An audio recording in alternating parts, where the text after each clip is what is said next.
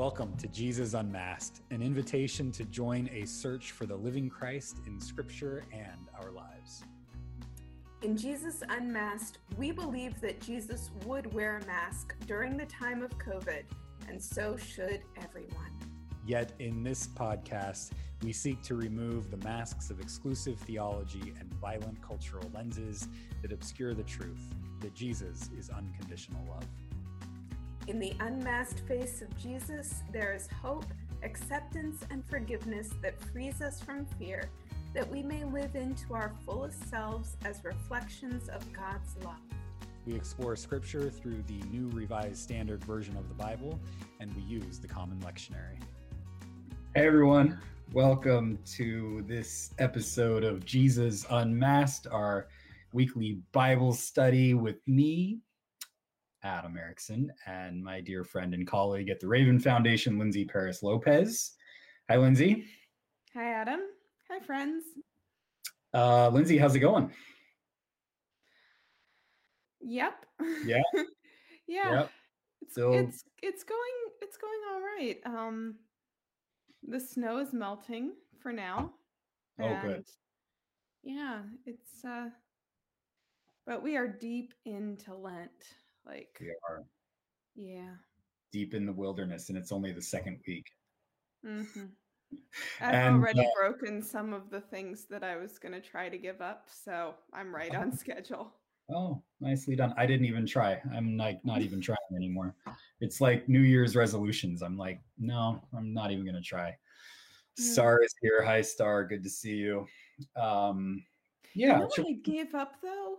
I gave up feeling ashamed of myself for not sticking to the things that I tried to give up. Like, I can try again if I want to, but yeah, I'm just going to not feel ashamed, not feel bad about it. Yeah, I gave that up. How did you get to that point? Because shame is something we're going to talk about in the passage today. Yeah, but shame is something that it's almost like religion thrusts shame upon us all the time. How were you able to be like, I'm not going to shame myself for not sticking with my Lenten resolutions? Well, I just reminded myself that, Lent is about remembering how much God loves everyone, including me. And, we're all going through this horrible pandemic, and any way we can get through it is how we get through it. So if I am, and I always try to give up things like yelling at my kids, and that's always something that I might do once in a while, but that's not something like, oh, I gave up trying not to yell at my kids and now I'm yelling at them all the time. That's something that I always want to discipline myself on.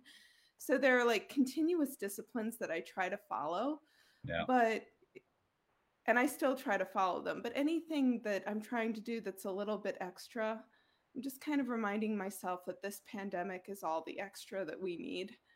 And we're already out in the wilderness, and we don't have to wilderness ourselves any more than we already are right now. And so I just reminded myself of that, and that helped me to remember that God loves me. And these 40 days are about remembering that. So why be mad at myself when I can't live up to expectations that I'm putting on myself? God's not putting them on me. So that's how I did that.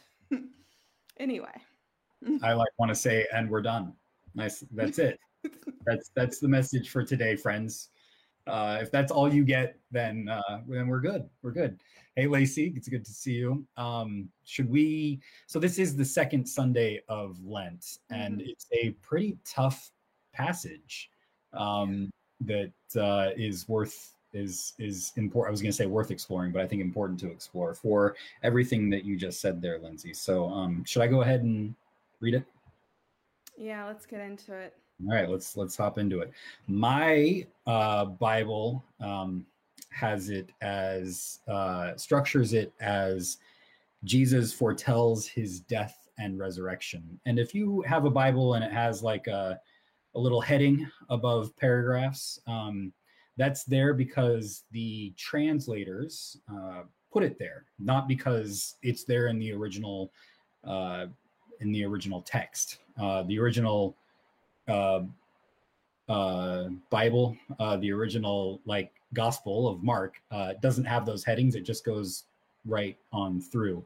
So sometimes the translators get it right with the heading, and sometimes you can just push the heading aside and say, I'm going to make my own heading for this one because that doesn't feel good. So, hey, Blue, yes, you found it. You found it. So we're going to be talking about this pretty difficult passage from the Gospel of Mark, chapter 8, verses 31 through 38. And the heading that the translator gives for me is Jesus foretells his death and resurrection. So that's kind of a theme of Lent, is giving up your ego. We're going to hear it as dying to yourself or picking up your cross. This passage has been used in ways that are abusive and harmful to people. And so we're going to talk about that too. So I invite you to listen to these words from the Gospel of Mark. It says this: Then Jesus began to teach them that the Son of Man must undergo great suffering and be rejected by the elders, the chief priests, and the scribes, and be killed, and after 3 days rise again. He said all this quite openly, and Peter took him aside and began to rebuke him. But turning and looking at his disciples, Jesus rebuked Peter and said, Get behind me, Satan, for you are setting your mind not on divine things, but human things. Jesus then called the crowd with his disciples and said to them, If any want to become my followers, let them deny themselves and take up their cross and follow me. For those who want to save their life will lose it, and those who lose their life for my sake and for the sake of the gospel will save it. For what will it profit them to gain the whole world and forfeit their life? Indeed, what can they give in return for their life? Those who are ashamed of me and my words in this adulterous and sinful generation, to them the Son of Man will also be ashamed when he comes in the glory of his Father with the holy angels. Woo! Mm-hmm. Lindsay, Yeah. what do you do with that? I mean, yeah, this one's harsh. But that's why I'm so glad that we're able to talk about it together, because, to just read this can be scary, but Lent is about going through the scary together and not being so scared because we're in it together, because Jesus is with us in it. So yeah, and right off the bat, the thing that comes to me is this whole, as you talked about beautifully before I read this, the whole shame issue that's going on in this passage, that those who are ashamed of me, the Son of Man will be ashamed of when he comes back in his glory. And it's always, when you read these passages, helpful for me, who's somebody who mess up in my faith a lot. And whenever I hear this shame language, I start going back on my life and thinking about the things that I've messed up on. And I'm like, oh my gosh, God's ashamed of me. Jesus is ashamed of me. My life is horrible. And it just starts being like, this whole religion thing is just a bunch of shaming, and I need to just get rid of it. And a lot of people have done that, and God bless you as you do that. That's great. One of the things that's helpful for me is to remember Peter has just had this experience that Jesus is talking about. Peter has been ashamed of Jesus because he's following Jesus, and Jesus says, listen, this is gonna take me to my death. Mm-hmm. This is not a project where we are going to violently kill our enemies and be successful in dominating others through violence. That's not what this is about. Peter might be expecting that. I would probably be expecting that.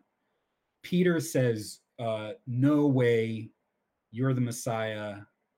I'm not going to let you die, because that would be total failure. And Jesus says, get behind me, Satan. This is like, I think this is the shame that's acted out between Adam, Peter and Jesus. Adam, you froze for a moment. You're back. There you are. Yay. Okay. So I think when dealing with this shame passage, it's helpful for me to remember the disciples missed the point of Jesus that Jesus had throughout their lives, and yet God, Jesus, doesn't give up on them. They go through these cycles of, I don't know if shame is the right word, but cycles of not getting it right, of failure, like I've had throughout my life. And I often think God's given up on me, or Jesus has given up on me. But just like Jesus comes back to Peter after this shaming experience and says, that's not all of who you are. Exactly. You still have a mission to give. And for me, that's been the experience of my life. And maybe it's part of the human experience too, that Jesus, God, keeps coming back to us and saying, there's more work to do. Yeah, this is something where I do wish that I knew, biblical Greek, or honestly, I wish I knew Aramaic, or I wish I could have, seen this from a bird's eye view. But because whatever it might mean for Jesus to say, those who are ashamed of me and my words in this adulterous and sinful generation, of them the Son of Man will also be ashamed. That sounds so scary. And I wonder if the evangelists got it wrong or the translators got it wrong. I do wonder. But the thing is, what we actually see Jesus doing is forgiving from the cross, when he's coming into his glory on the cross. And what we actually see him doing is forgiving. Yes. And after Peter has turned away from Jesus in shame, we can talk a little more about that, but the disciples abandon Jesus on the cross, and the women stay, but the disciples, the male disciples, and everyone else except some of the most devoted women, everyone else abandons the cross. And Peter goes a step further because, he's not there at the cross, but when Jesus is taken away, arrested, I should say, he goes and warms his hands by a fire, and he denies Jesus, and everyone says, well, he's afraid, so he's denying Jesus. Well, he's afraid, but he's also making a point of going into another crowd. He really wants to be with the crowd. And so he's not just afraid, he's ashamed of Jesus and trying to find a sense of belonging somewhere else. And what does Jesus do when he sees Peter after the resurrection? He says, feed my sheep, feed my lambs, feed my sheep. So there is a little bit of, see what you did there? You denied me 3 times. I'm going to show you I know exactly what you did. But it comes with forgiveness. And so the only sense I can make of this is that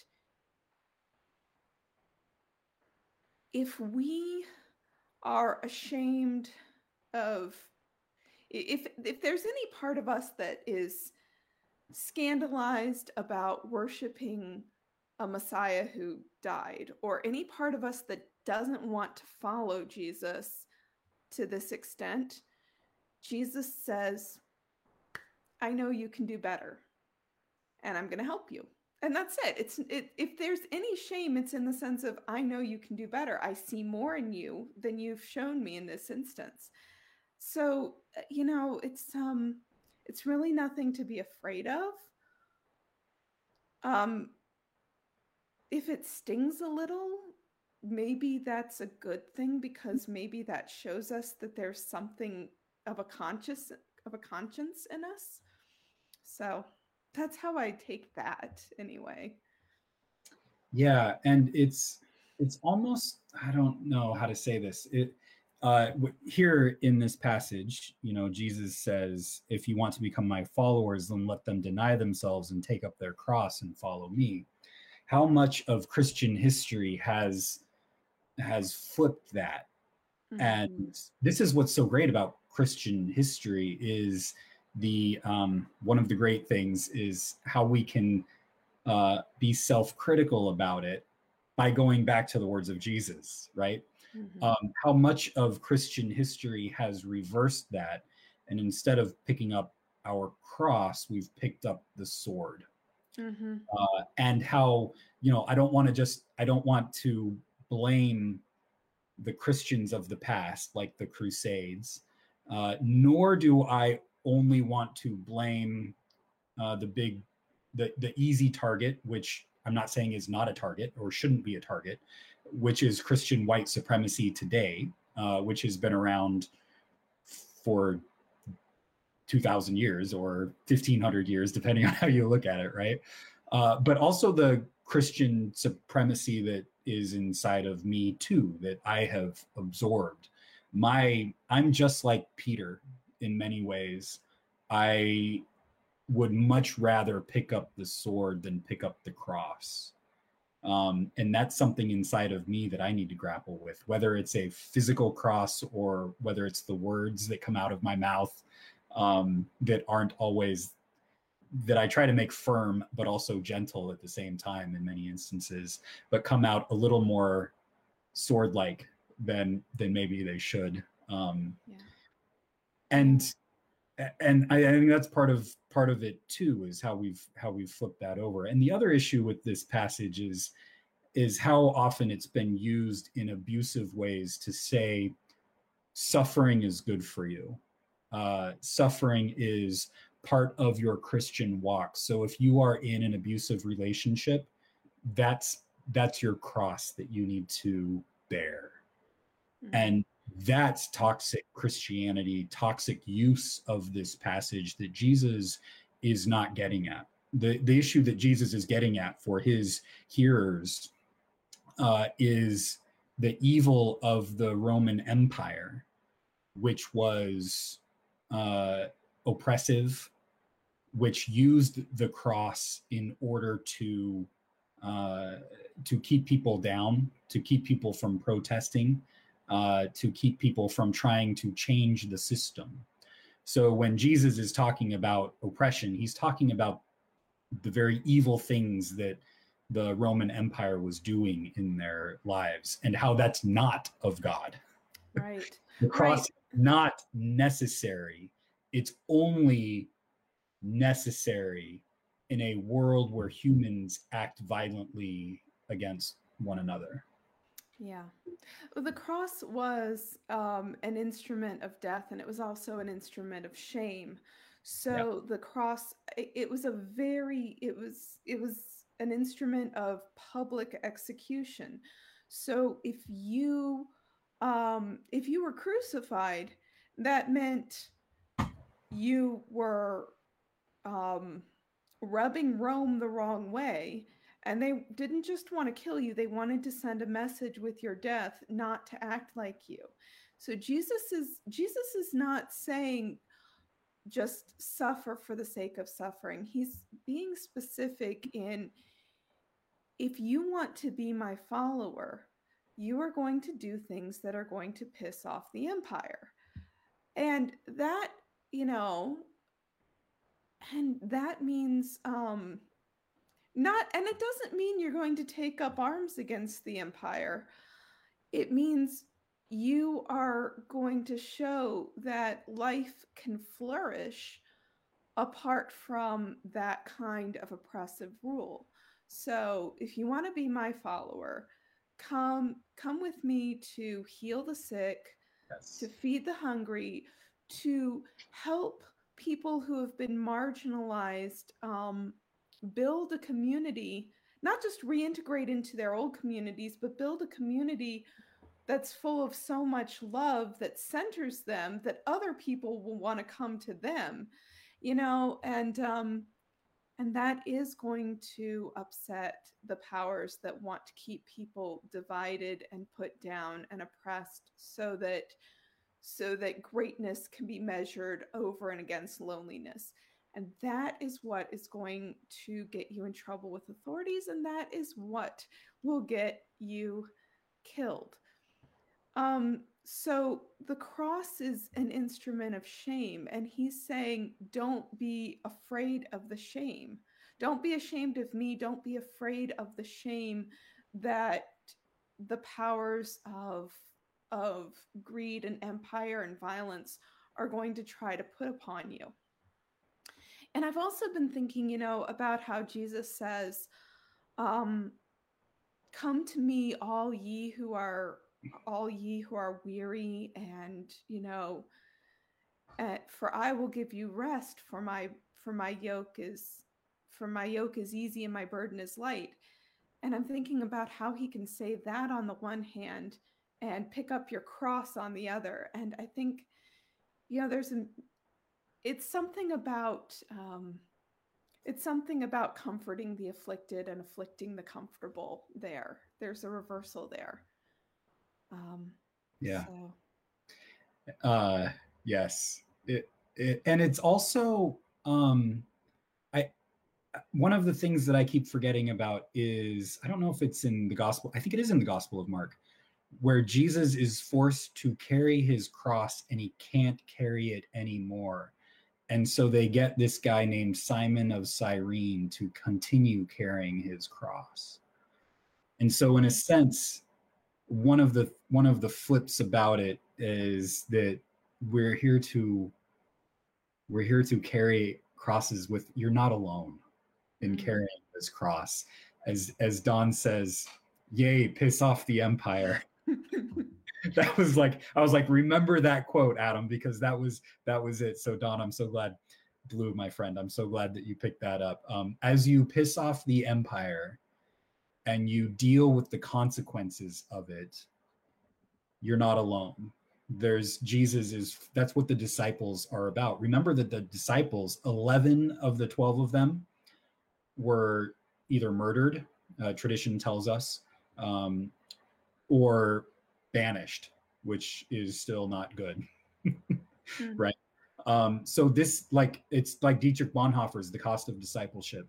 Like, when you are living in empire, there are going to be consequences. God does not call you to easy, passive life, but you're going to piss off empire, as you said earlier. And that count the consequences is what Dietrich Bonhoeffer said when he was living in Nazi Germany and tried to buck up against the system there.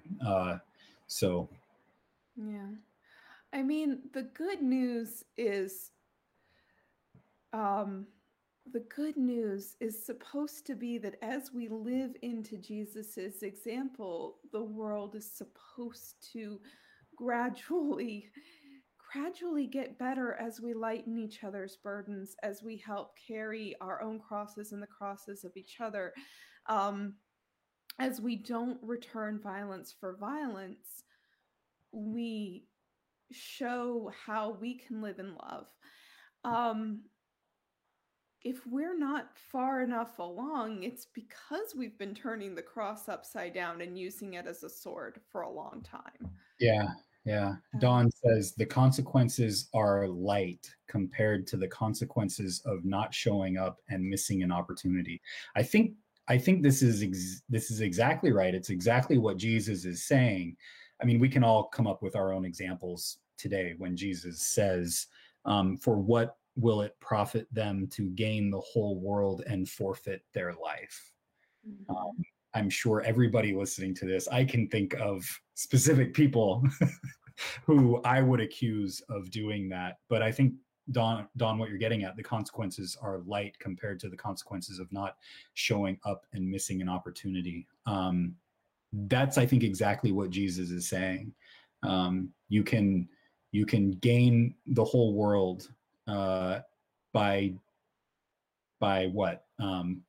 By not living into this way of life that Jesus is presenting us, by going against it, by accumulating more and more power for ourselves.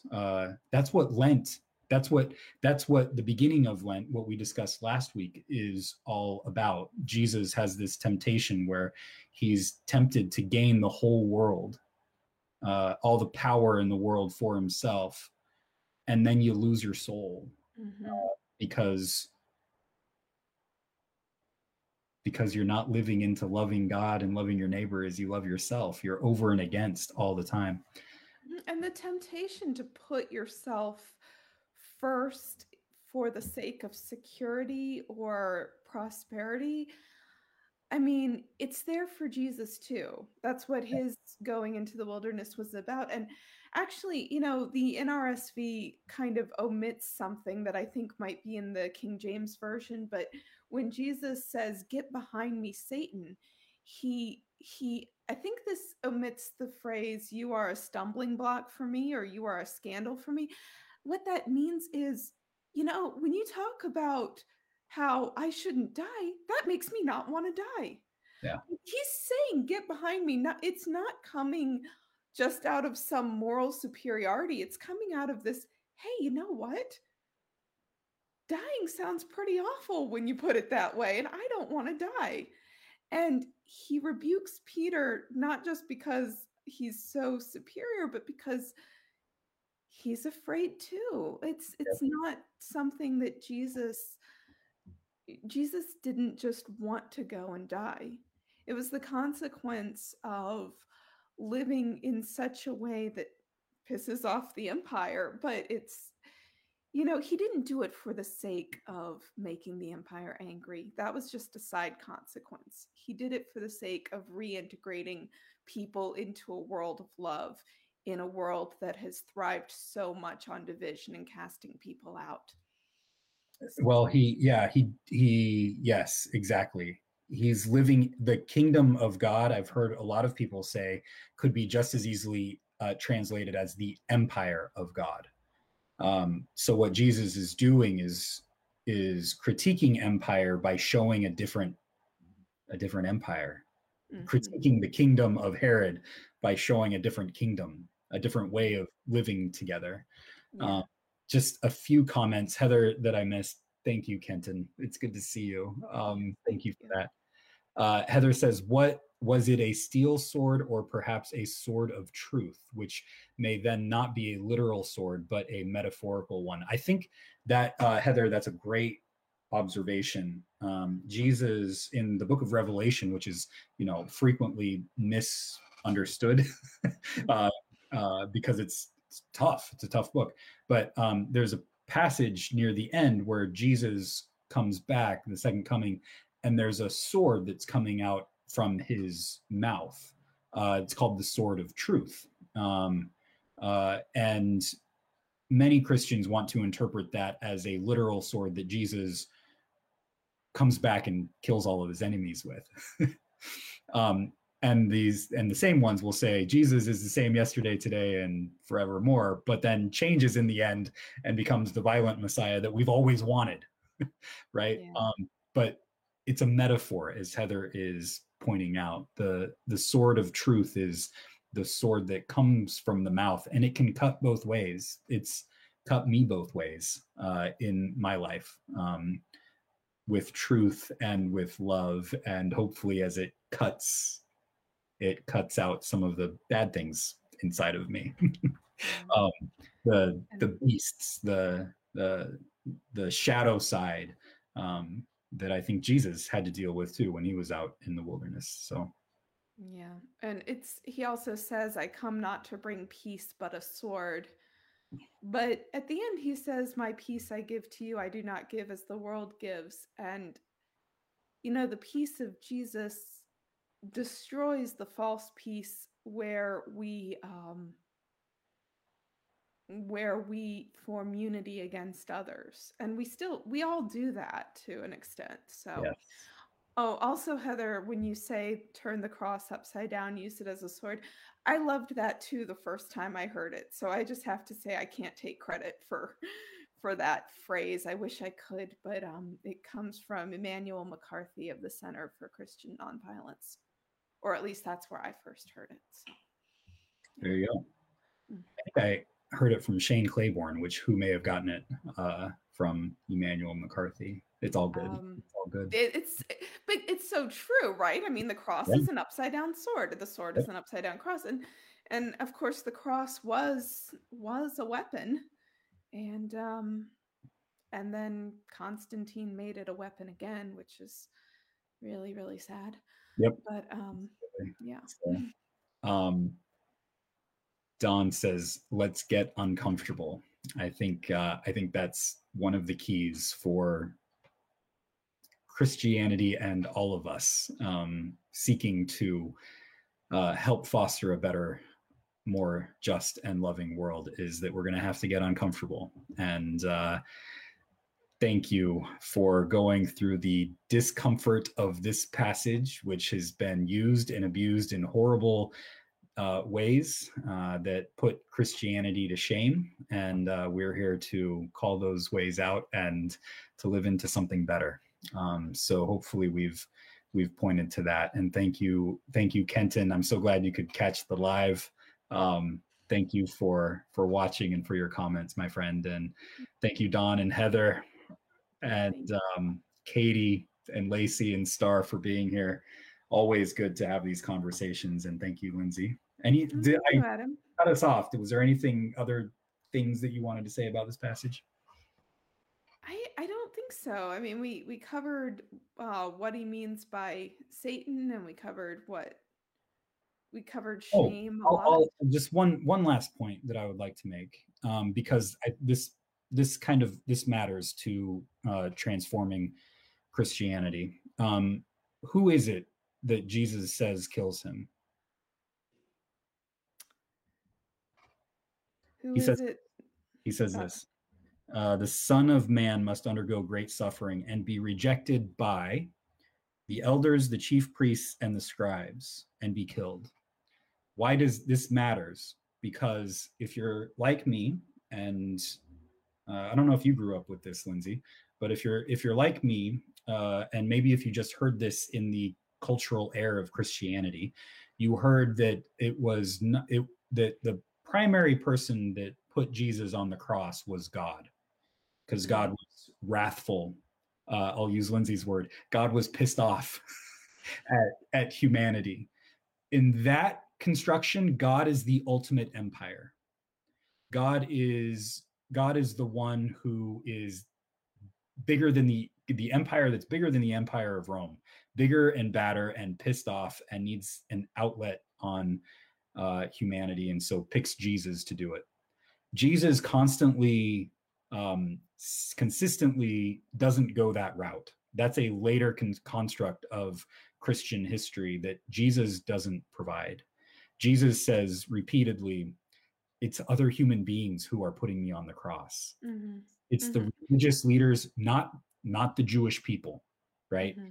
So be careful of anti-Semitism when you're dealing with the New Testament.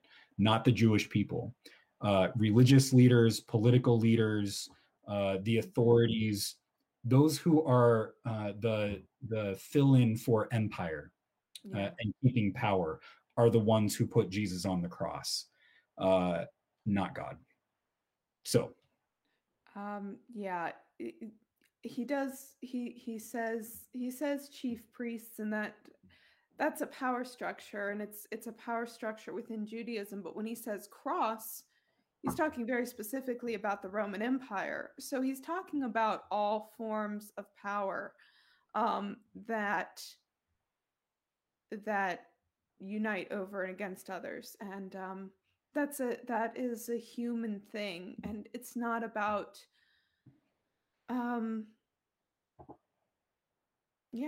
it's a human thing. Yep. It's human violence. It's human violence that all humans are subject to slip into now and then. But yep. Heather says, seemed to me like GD was a god was using Jesus as a blood sacrifice. That always twisted in my head. Heather, I think that one of the things that we may plan is talking, especially maybe on Holy Week even. We might do a series on atonement theories. That might be interesting to do. So I'm just kind of thinking out loud right now, but that might be something that would be good to do, especially during Holy Week on the build up to Good Friday. So stay tuned for something that might happen like that. Yeah, it's human violence that kills Jesus. I mean, that's the first thing to know. And really, I don't think anybody really doubted that for a long time until later. I mean, it was so obvious. Jesus was showing that, when people are killed in the name of God, that is violence that is happening to God. When people kill in the name of God, it is God being killed. That's what Jesus showed, and that's what Jesus says happens. Whatever you do to the least of these, that includes the accused and the condemned and those put to death. So whatever we say we're doing in the name of God, we are doing to God. So if we're feeding people in the name of God, we're feeding God. And if we're helping cure people in the name of God, if we're teaching people, but if we're hurting or killing in the name of God, then that's what we're doing to God. And that's why the shame falls upon us when we are ashamed, but it's not a permanent shame. It's a shame that cleanses us and comes with forgiveness and a new way of being. So, yeah. Amen. Thank you, Lindsay. Thanks, Adam. Thanks, friends. Thank you, everyone, for watching, or if you're listening on the podcast, thank you for listening. You can catch all of our podcasts at ravenfoundation.org under Jesus Unmasked. And you can also find it at Jesus Unmasked, wherever you listen to your podcasts. And thank you again, friends. And we will do this again next Wednesday. At what time do we do this at? 5 Central, 3 Pacific. That's awesome. We'll do it live, and you can check it out at the recording. So, friends, thank you for being here. And until next time, God be with you. God bless you. Jesus Unmasked is produced by the Raven Foundation, where we talk about faith and mimetic theory. Check out more of our work at ravenfoundation.org. You can connect with Raven on Facebook, Twitter, and Instagram. If you liked this episode, feel free to share it with your friends or your enemies, because Jesus calls us to love them too.